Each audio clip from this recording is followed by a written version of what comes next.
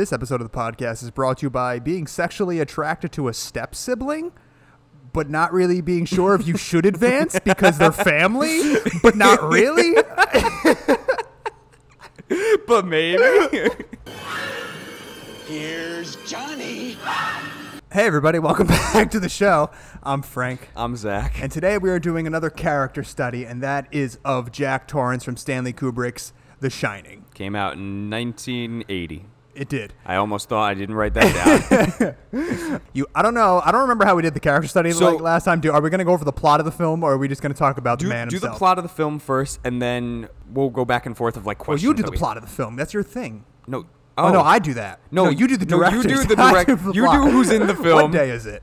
All right. Thursday?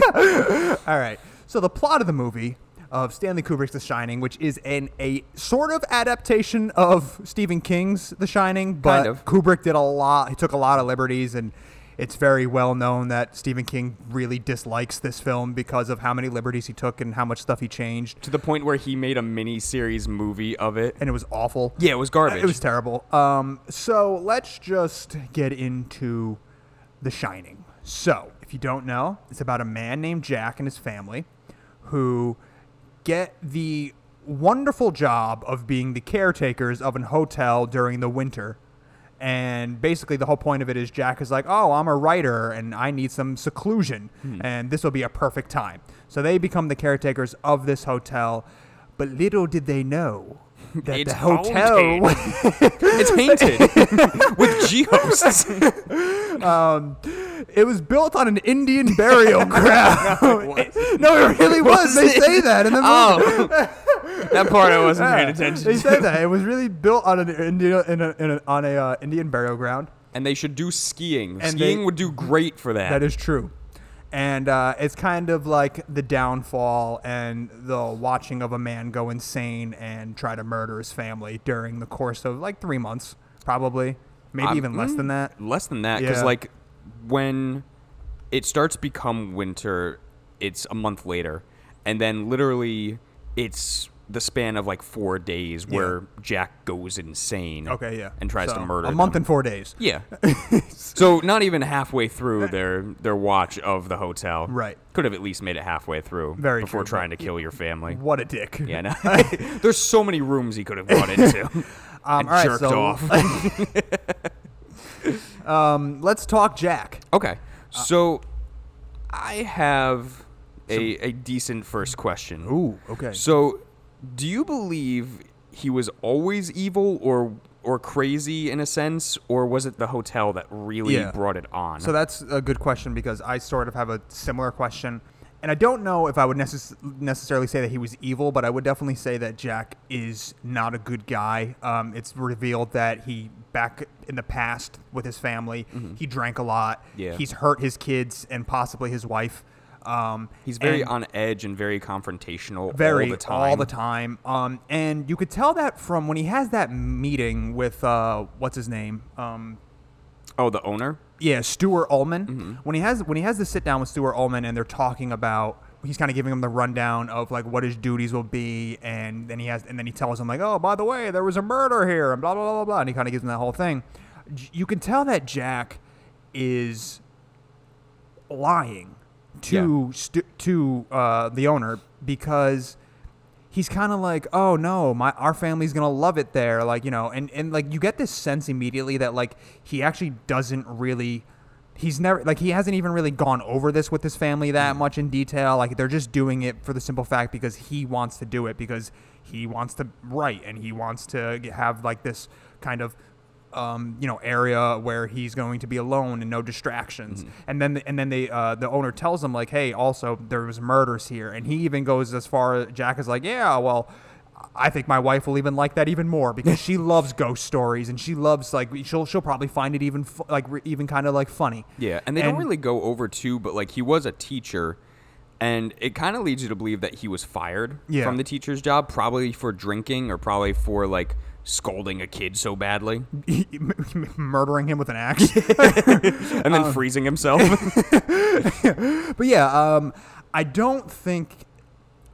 I would say that Jack, the descent into madness isn't as far because of the simple fact that he's kind of already there.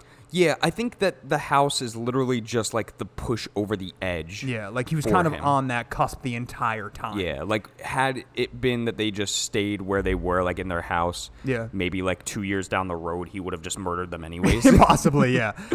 I also think that an interesting thing or an interesting theory as to Jack as to why he's like the way that he is and he's always so angry and whatnot is the simple fact that I think that him wanting to be a writer is really affecting him because he's not really that good of a writer.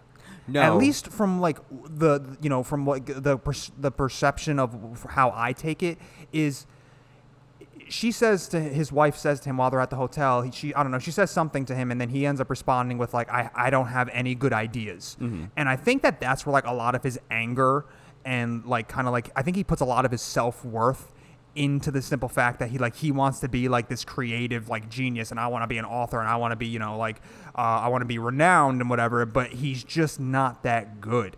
So I think that he's got like this pent up like anger that he knows that he's not that good and he's just pissy about it. Yeah, I think it's like a lot of things. I think it's that he really wants to drink again and he can't. I think he just straight up hates his family. For what reason? Like, I think it's just he's just an angry guy. Yeah, I mean, Shelley Duvall is kind of annoying in the film, but I mean that's what Stanley Kubrick kind of wanted her to be. Yeah. So in that way, it adds more of that reason for him. Yeah. Danny. It's just Danny. Weird kid with the red rum and the finger thing, but that's Tony. That's The Shining. So I mean, like, you can't really be mad at him. Yeah. I don't know. I think that so one of the things is, it didn't take very much time for him to kind of start distancing himself from the family because I think it's like you said where it's like, oh, it's like 1 month later and now like they're kind of like in full swing of like being the caretakers and they're kind of like now like in their routines and stuff. Yeah. And Shelley Duvall comes up to Jack and she's like, hey, do you want to go for a walk today? And he's like, no, I can't. I got to write. And he kind of just like pushes her away. So like you kind of already have that. Like it only took a month and he's already just so disconnected from his family. I know. And I think part of it too is when Danny does like realize he has the Shining, I think it partially like awakens the hotel for a sense, and then that also leads Jack into madness. Yeah. Because it's one more component to add to him. Yeah, I think that, part of this discussion needs to be the simple fact of like Jack's relationship with this hotel. Yeah. Because they go on to say too, like when he's talking to like Lloyd and when he's talking to the previous caretaker who is now like a butler there, and it's like, you've always been the caretaker. Yeah.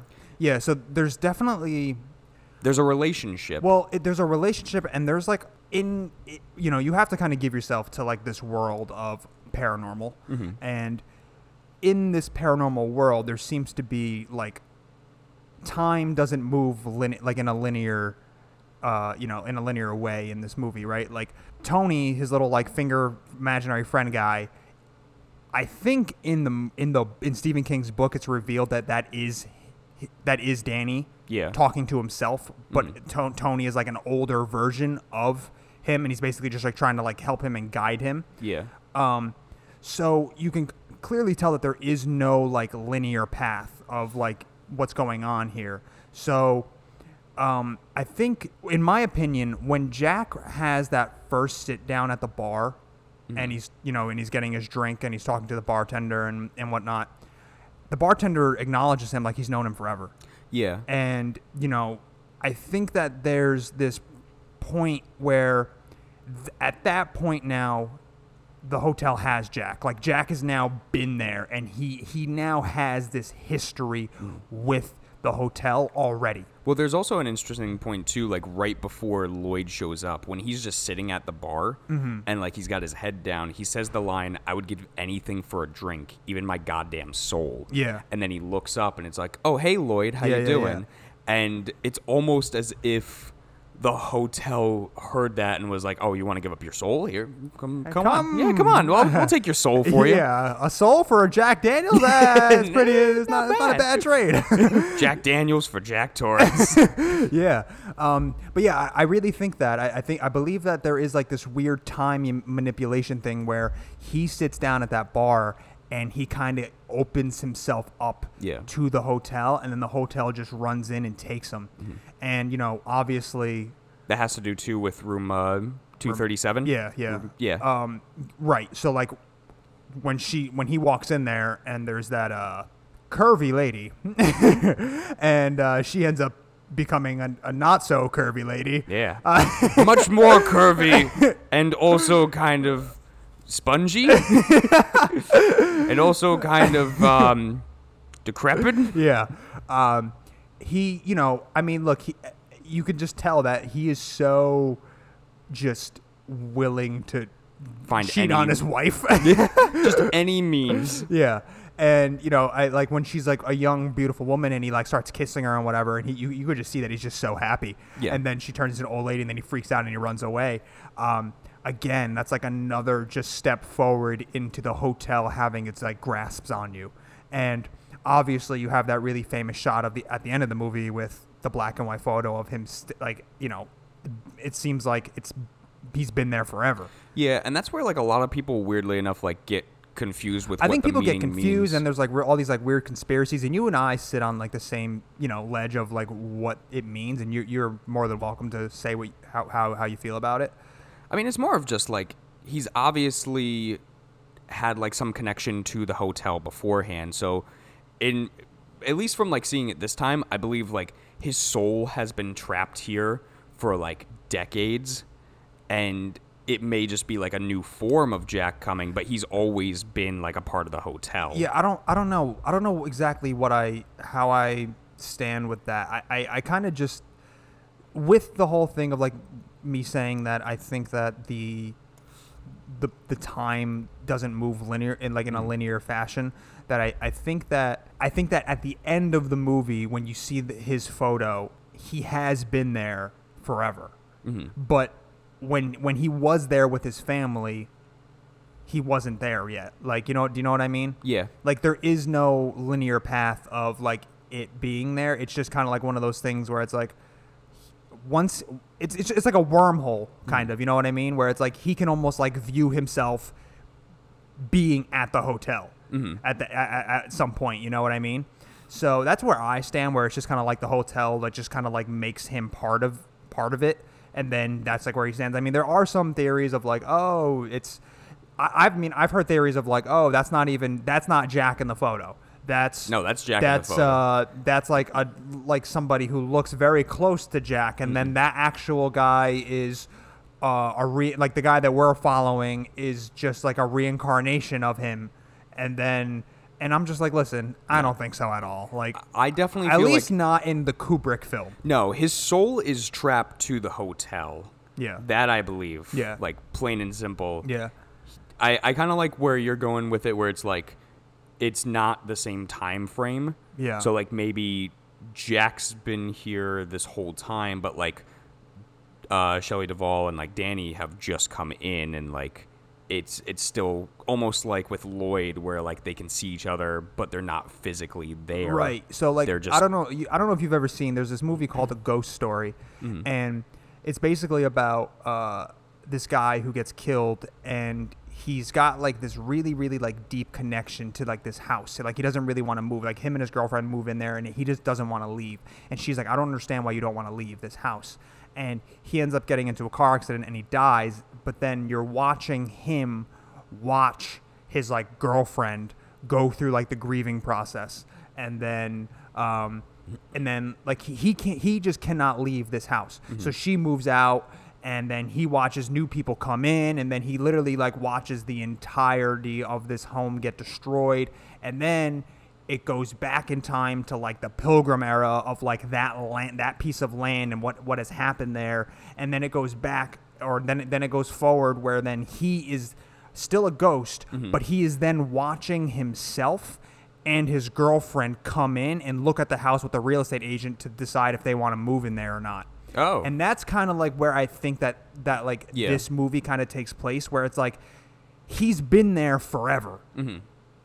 And he's just watching himself with his family come in and then go insane. Yeah. And I think that's really what that black and white photo kind of represents. Yeah, where it's like, when did he actually first come to the hotel? Right. But yeah, I think that Jack, it's interesting because he's not really a likable character. No, I mean, right from the start, he's very...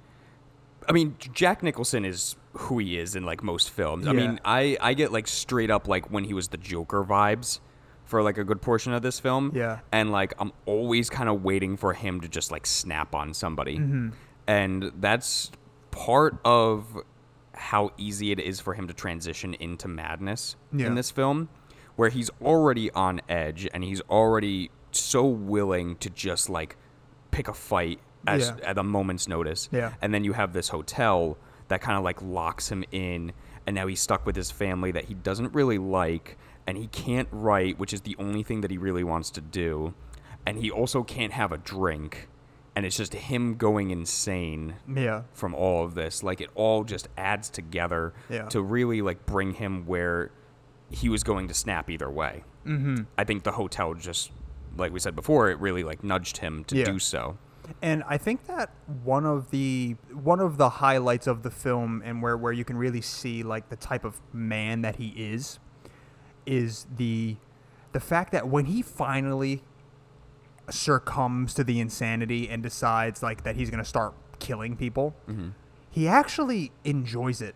Yeah, he's free. He's laughing, he's making jokes. He's enjoying the hunt, you know, like when he's chasing Danny in the field or in the maze. Yeah, he's enjoying the hunt of trying to find him, and he's enjoying the hunt and he's enjoying scaring him. Like, he likes the idea of scaring him. And I mean, even when Shelley Duvall's in the bathroom and Jack comes up with the axe and he starts, hacking down the door. I mean, he even makes like the little pigs joke, and then obviously there's the joke of here's Johnny when he sticks his head through, and he's enjoying toying with them, and it almost feels as if like this has been being built up for so long in their marriage that he's just finally, like you said, where like he's free, and he's like, I can finally kill you, and I've never been more happy in my life. And I don't know if that's a good thing or not. Not really. No, it's definitely not a good thing, but I mean, it is just, it's who he is. He's an extremely flawed man. And Kubrick, it's one of Kubrick's staples, where he likes to follow people that are flawed or that have like these weird, interesting backgrounds or stories to them. And look, The Shining for me is like top 5 horror films of all time. Yeah. I think this is the perfect horror movie. I would agree. I think that like modern day horror, any like really, really fantastic modern day horror film is usually somehow influenced by this movie. Like, one of my favorite horror movies now that in like the past recent 5 years is Ari Aster's Hereditary. Yeah. And it's very similar in the aspect of the horror isn't so much the jump scares and the oh, look at all these scary ghosts. The horror is the descent of the family. And that's really what The Shining is. The Shining is watching a family break apart, and that's what Hereditary is. Hereditary is watching a family break apart. And that's what I think that's what The Witch is. You know, Robert Eggers, that's what The Witch is, right? It's a film about a family falling apart. And I think that's really, really where The Shining kind of put its foot in, put its foot in the ground and was like, this is what horror should be about. Yeah. And that's why, too, like, eventually I do want to do, like, a talk of just The Shining, because there's so much more to talk about other than just Jack's. Like, just the settings and, like, the lighting and the music that went with it and, like, the sound design and the actual horror elements and everything that goes along with the film of like, here's building up tension, here's building up like the family, here's building up madness. Yeah. It's too much to do just in this one. Yeah. And we kind of like mentioned like way back, whenever we do The Shining, it'll probably be like a 2-part episode. Yeah, because it's just so much. Yeah, but I mean, there's so much more to this, and then there's the whole like conspiracy theories with it too. The moon landing. Yeah, where it's like Stanley Kubrick is hiding that in The Shining. Yeah. With like just subtle nuances. Yeah. Oh, I love this movie. It's very, very good. And Jack Torrance is a staple in horror. Mm-hmm. And, you know, I don't know if Jack Nicholson appreciates it because he's just, I don't know. Jack Nicholson just comes across to me as like a I don't give a fuck guy. He's just kind of like whatever. You know what I mean? Like he's just. I mean, it takes a lot to get on his good side. Do you remember that? I don't know if you saw like that really famous photo that happened where Jack Nicholson brought a bowl of chili to an NBA game and spilled it everywhere. Because Jack Nicholson, right as of the recording, is like 8,000 pounds. Like I don't. He's just so fat. But I mean, back in Jack's prime, he was amazing. Yeah. And, you know, I mean, we did One Flew Over the Cuckoo's Nest, and I think that Jack really excels when he's playing these, like, unhinged characters. You know, yeah, it's fine when he's playing, like anger management. Yeah, like whatever. Like, you know, he's just playing, like, whatever. But, like, Jack in his prime and you know, where he really, really accelerates is these unhinged, unstable characters. Yeah. And Jack Torrance is a prime example of what Jack Nicholson. I mean, look, we could talk. I could talk about Jack forever. Like the facial expressions that he's able to convey in this film. I mean, there is so much that you can take away from his facial expressions. Just especially too, like when he's having the dream of killing Shelley and Danny. Yeah. And like just him, eyes closed, just yelling, and then Shelley comes over and like just, hey, what's going on, and wakes him up, and like he's just freaking out and like he's spitting everywhere. Yeah. It's one of my favorite shots of his facial expressions in the film. I mean, there's just him looking at them in the snow when he's like looking out the window when he's starting to go insane. Yeah, because that's like the first inkling of like, oh fuck, I could murder these two. I could do it and no one would know. I could do it. Who's the other guy that has like the shining ability? With Danny? Scatman. I don't remember like his full name. Halloran. So when Jack kills Halloran and he puts the axe to his chest, and then you get like that amazing like Jack. So you're looking at like this kind of like a wall. Like there's kind of like nothing in frame. And then Jack's back slowly starts like raising, and then you see like his hair and then his head. And right after he kills him, you see like that grin, that smile of like, oh yeah. I got the taste for it now. And now he just wants to murder everyone. Jack Nicholson's facial expressions as Jack Torrance in The Shining, I think that you could honestly just do like an entire, like you could learn so much about acting just on facial expressions. And I think Kubrick's The Shining is like a perfect example of it. Absolutely. Yeah. I love this film. I think I love the film. I think Jack is one of the craziest fucking characters that you can watch. And it's really, really fun to see him go crazy. Yeah. And to watch. And I think that's something that's important is like you I think follow the madness with him. Yeah, and I think it's an important thing that to do where you know where the movie's going. For the most part, you're like, I know that he's gonna go crazy. I mean, it's set up right away. It's like, hey, the old caretaker everyone goes crazy here. The old caretaker like butchered his family with an axe, and then by the end of this movie, Jack's got an axe and he's trying to butcher his family. So like it's set up so you know where it's gonna go. But then when you finally reach that point, and you have Jack like fucking limping and chasing and running after his family, and when he's like walking up the stairs towards Shelley Duvall, and she hits him with the baseball bat and all that. I mean, there's just so many iconic scenes. Do you think he had like any point where he could have redeemed himself? Not really, right? redeemed. I don't. The thing is, like Jack Torrance just doesn't. He doesn't want to. He wasn't set up for redemption. There was no redeeming qualities about him. I mean, again, the book is a little is different, where like Jack is actually like kind of a little bit more likable, and then he goes crazy, and then at the end he actually like saves the family.